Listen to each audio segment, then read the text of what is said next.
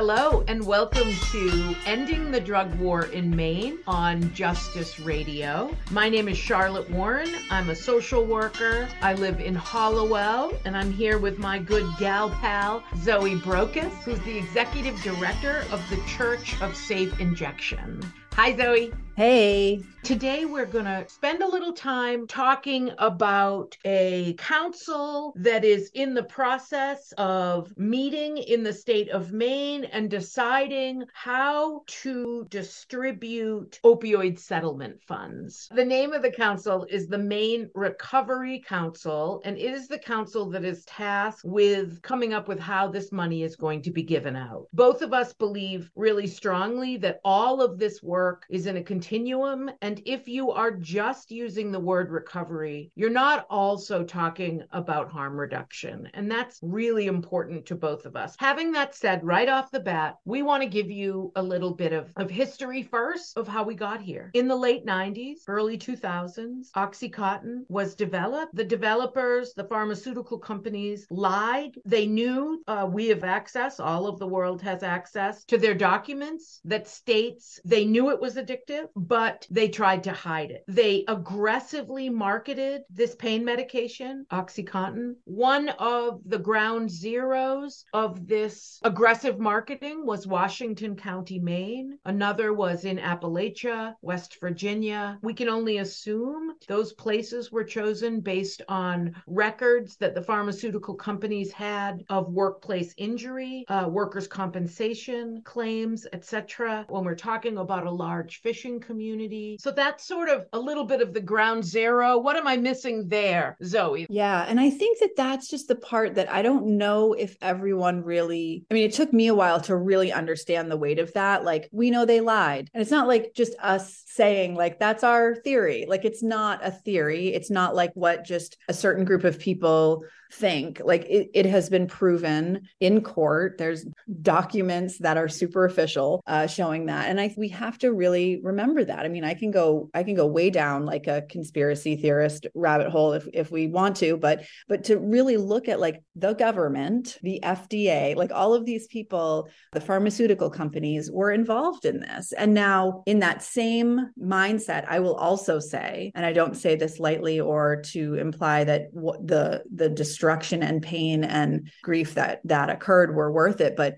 if we knew what was going to come from this incredibly drastic pendulum swing away from people being able to access prescribed medications that are tested and overseen by doctors and scientists to know exactly what the product is that's going out to individuals. If we knew that now what we're dealing with is an illicit supply of really unknown and unregulated substances, I certainly wouldn't take that back anytime, but gosh, I wish there was oxys still available for people, to be able to take a pill and to know exactly what it is, know that you're going to have the same effect every time you take the same amount. We lost access to that when this occurred. And to this day, we have prescribers who are being faced with jail time because their medical license somehow isn't as powerful as law enforcement saying, you overprescribed this medication. You prescribed this medication in a wrong way. You gave this person too many of this prescription, and we're going to tell you that now you're in trouble for that. So like, we've seen these really crazy consequences and responses to these settlements, right? Where like doctors got really scared, and rightfully so.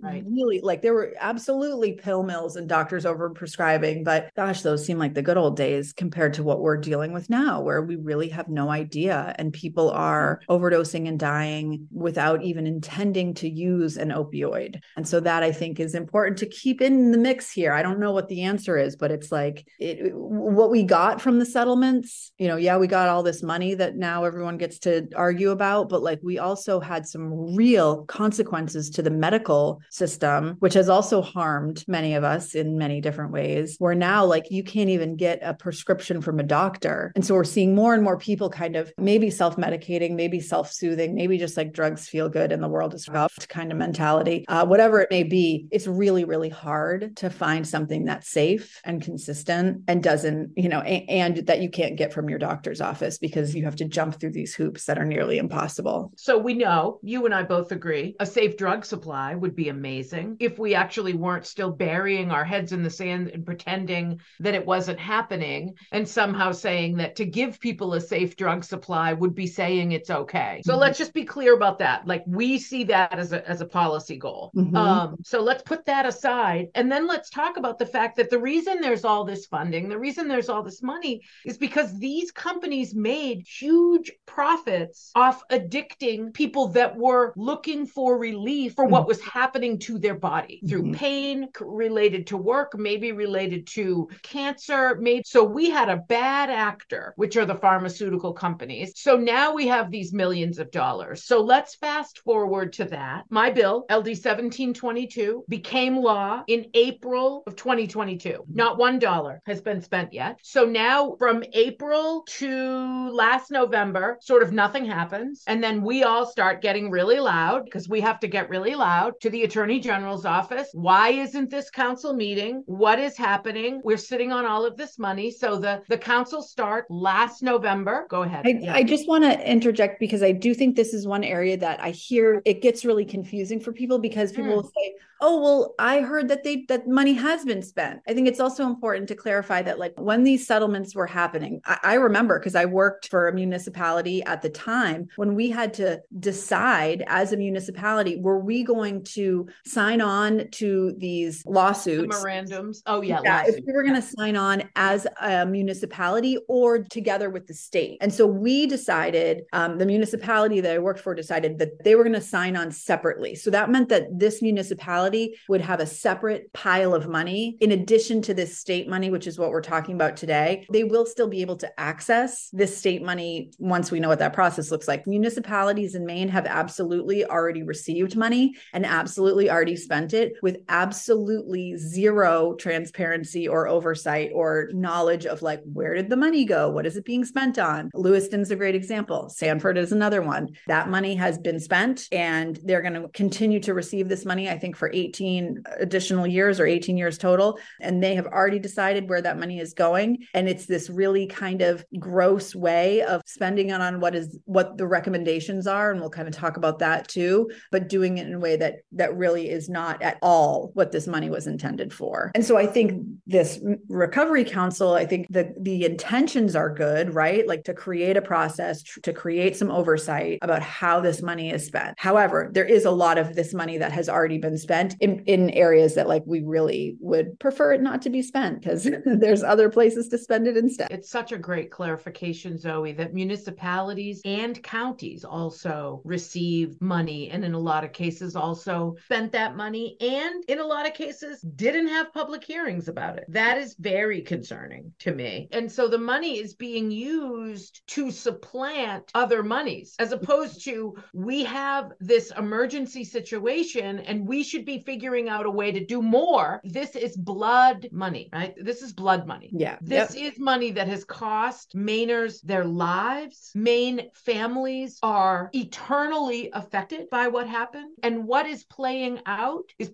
right now. Today, 2 people will die of an accidental overdose in Maine. That's what the data shows us. Now we are a year past when LD 1722 became law. Sorry, we are a year and a half past that. We are a year past when the Maine Recovery Council, still hate the name, started its work, and still no dollars have gone out. Why are we giving this background to our listeners? We want to ask our listeners to get involved in this process. We need to make sure this money is spent in a way that doesn't just assist with things that are already created and already not enough. And to my view, one of the most important things, and what I said to the Recovery Council in their public hearing a couple weeks ago, please do not use a single dollar of this money to continue the war on people who use drugs. And so that is what we are asking our listeners to be very vigilant about. Please go to the Maine Attorney General's website and look for the Maine Recovery Council. It has its own page on the Attorney General's website. Figure out when the meetings are. There's an email address there. Please send an email to those members talking talking about what you believe the money should be spent on, where we are with a lot of missing parts. What else should we sort of talk about, Zoe, about this council and this money? What should we be paying attention to? I think that nationally, we are hearing from colleagues all over the country who are having really similar issues. We have friends in Ohio that we were just talking to when we were at a conference, and really same kind of struggle, still like beating our heads against the wall to be recognized as a legitimate concept, right? Like we're still fighting to be heard. Like harm reduction is still this other thing. Now it's becoming more accepted. What's interesting is what is now, like what's acceptable within harm reduction. It's the same kind of thing we saw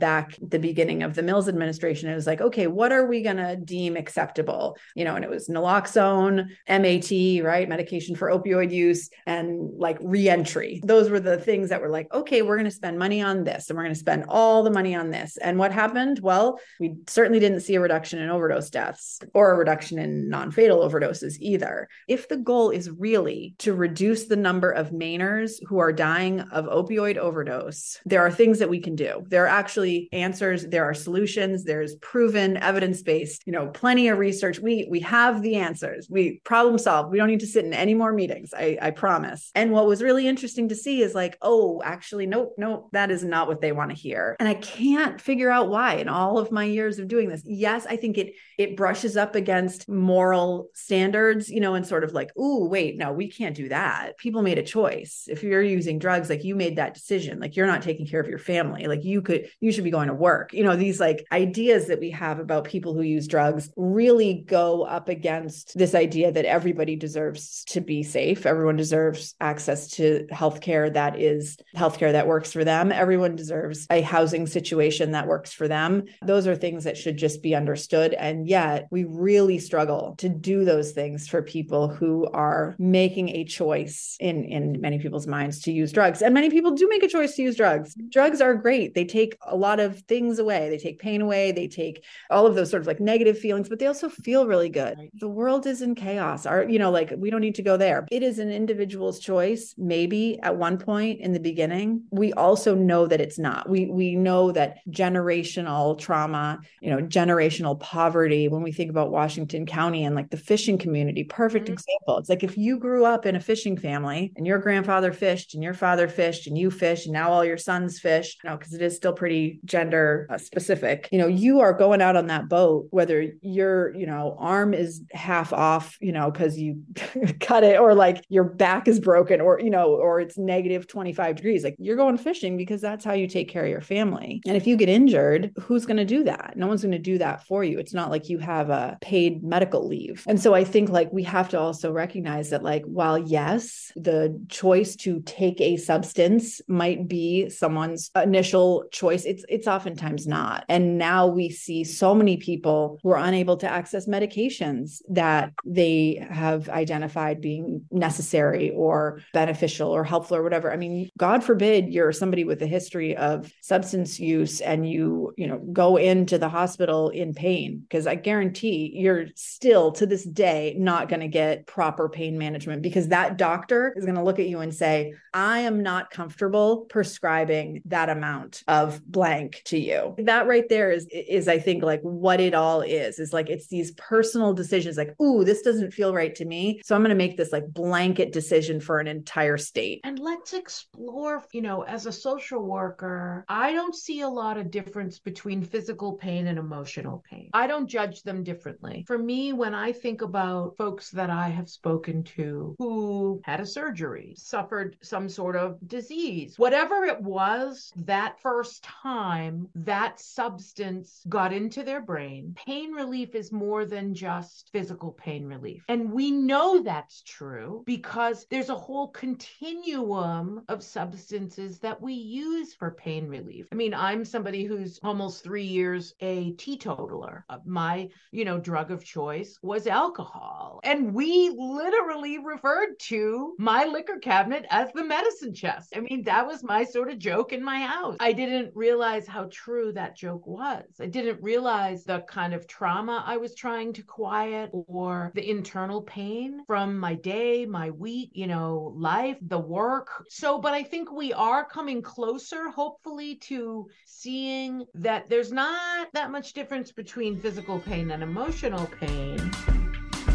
You are here with Zoe Brokus from the Church of Safe Injection, and this is Charlotte Warren. I'm a Hollowell social worker, and you are listening to Ending the Drug War in Maine on Justice Radio. I want to say two things. So one, where should the money be spent? Say what I'm really worried about is policymakers having a lack of imagination, feeling like, okay, the only thing we can spend this money on is things that are already existing. Doesn't matter if they work or not. From my perspective, what I'm most concerned about is that it's going to be spent on things like the options program, which is still just sending cops to deal with folks who are struggling. Has never worked. You can put billions of dollars in it. Not going to work. I don't want this money going there. Where should the money go? How can we help people with some of this funding?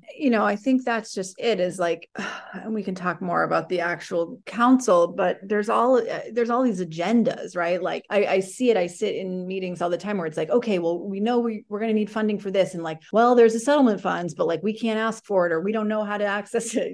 There's programs that are like counting on accessing that money. And so that's important for people to understand the process to access that money. Right now, it's still like, where should the money go? Where should the money not go? And I think that what we know about harm reduction, what we know about the work that my organization does and many others, is that you can do a lot with not a lot of money. And we have. I mean, when we started and had our first brick and mortar, like fixed site, whatever you want to call it, we had no dollars, $0. Then we had $50,000. And then suddenly, there's been all of this other additional money just flooding in to substance use programming in general. And I think that's something else at some point to like look at and talk about, because it's like, I can't even keep track. It's like federal dollars, federal pass-through dollars, opioid overdose, everything has an acronym. But, it's like we've really learned as harm reductionists how to do our work without a lot of money, because the work that we do, right? Many of us run syringe service programs. So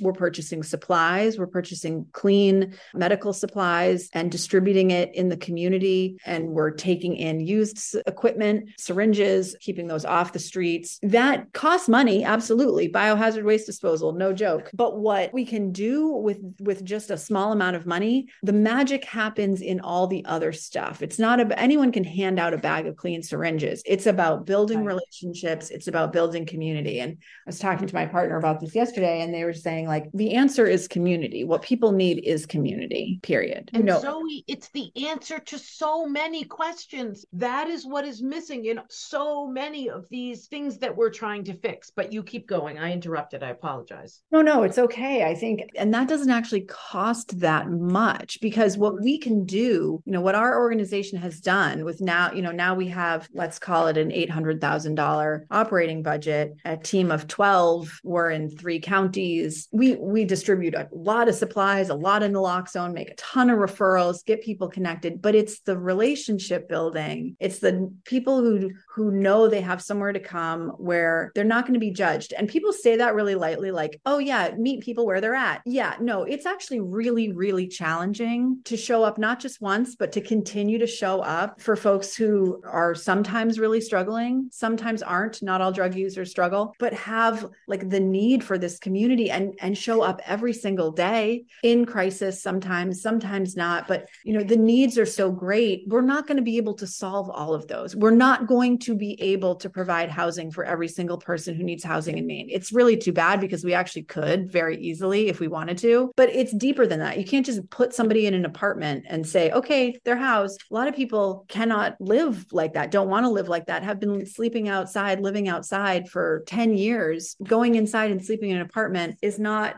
maybe the safest for them.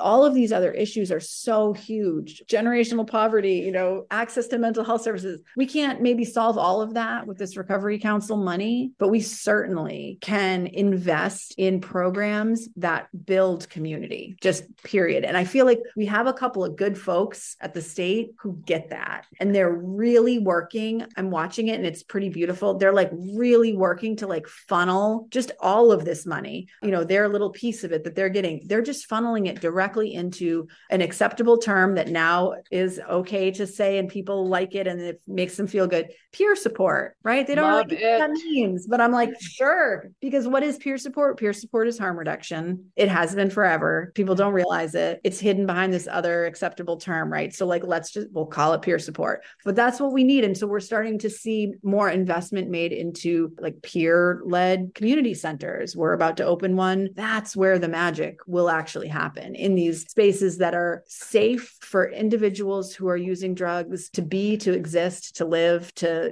comfortably spend time without being told that they're a bad person. And slowly, it will be a slow process. We can't just build community centers and then think everything's going to be fine. No, community is what people need and what they strive for. And we see when people die, they die alone, which is so often the case, that is the piece that is missing. Even if it's just missing in that moment, even people who have community, but in that moment, community isn't there. So how do we build that? Well, I don't think it costs very much money. We're talking about, there's a bunch of different models that I think are effective. We need to stop doing this thing in Maine where we're like, oh yeah, that's a good idea. Let's do that one thing. And we're going to have to invest all the money into that one thing and then wonder why it doesn't work. No, we need all kinds of different models, all kinds of different options. And we need to invest in things that have been researched, maybe. Right. I don't want to be too limiting with that, but like there is plenty of research and there are plenty of good people who have been doing this work for a long time who can show us, yes, this is an effective model. We do not need to reinvent any wheel. We don't need to come up with anything new or crazy. We just need to like put the money in places where community can be built and continued and see what happens. And then like get out of the way. Let the community do that. Like not get involved. I think that's one of the issues with the options program is it's like, it's maybe in some, now I only work in larger communities, right? My experience is Portland, Lewiston. I know that in rural parts of the state, sometimes the only person in that area who is working with people who use drugs is the options liaison, and they kick ass and they do the work the best that they can do. I know that.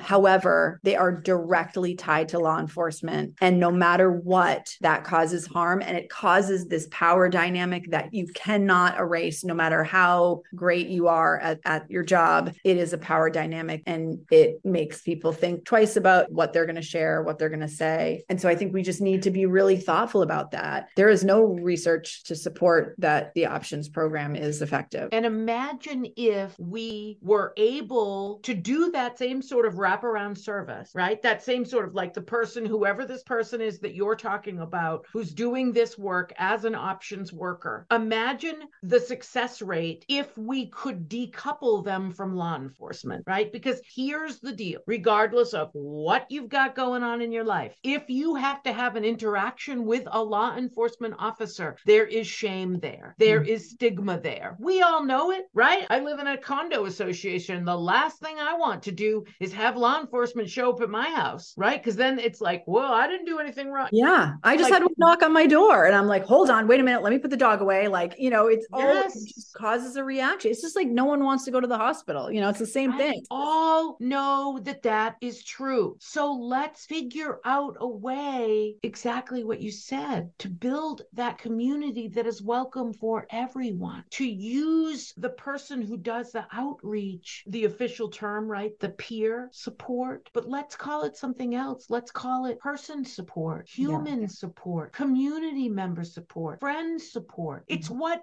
we all know to do already, right? What do we do when somebody has a death in the family? We all reach out, we take them food, we figure out a way, what do you need? Can I take the children? Can I take the animals? It's peer support. It's person to person love. It's connection.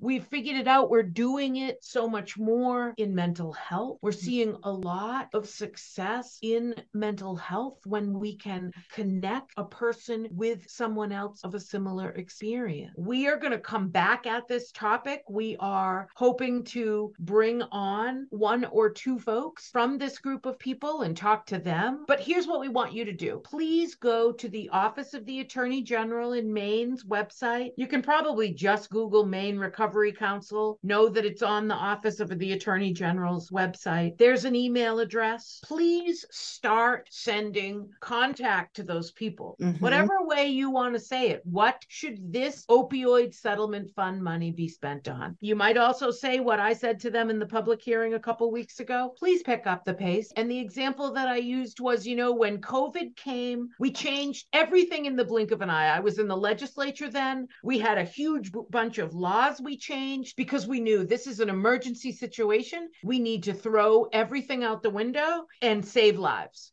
We should be doing that in this situation. When I think about using COVID as a great example, it's the example of our lifetime. There was money suddenly for things. We need to do that. People need money. People need support. A lot of people are really struggling. A lot of people, the housing crisis is real. We need to really put on blast these municipal leaders who are intentionally voting against services and support for people who are living in poverty, people who are experiencing generational trauma, refusing to have emergency shelters. I don't want emergency shelters anywhere. I want housing options and access for everyone, but we also need safe places for people to just be and go. And if you show up to a community, we've had people get dropped off on Main Street in Lewiston, who just got out of prison, just dropped off. And what we always say to them is, honestly, anywhere else but this city, you don't want to be here. There is nothing for you here. We need to make sure that we have those basic emergency services. And there is money. We know there's money. There's millions of dollars that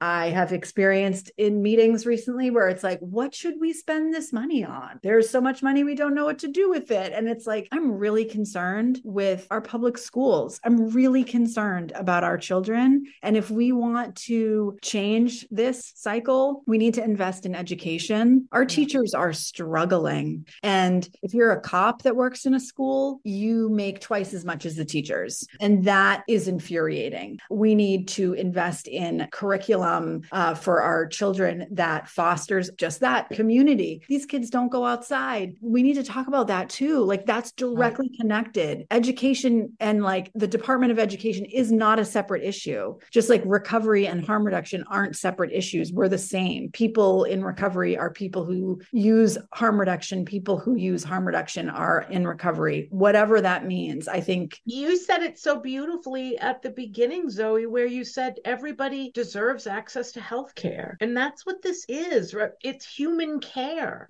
regardless of what the issue is that you're struggling with or that's occasionally causing you some sort of struggle. We all need care. Yeah. In the way that works for us. Right. Not somebody else's, what they think we need. Yeah. Right. But what we need. I'm glad we're back together. Thank you all for listening after our summer and fall break. This again is Charlotte Warren and Zoe Broca, and we are doing the Ending the Drug War podcast on Justice Radio. We'll see you next month. Thanks so much.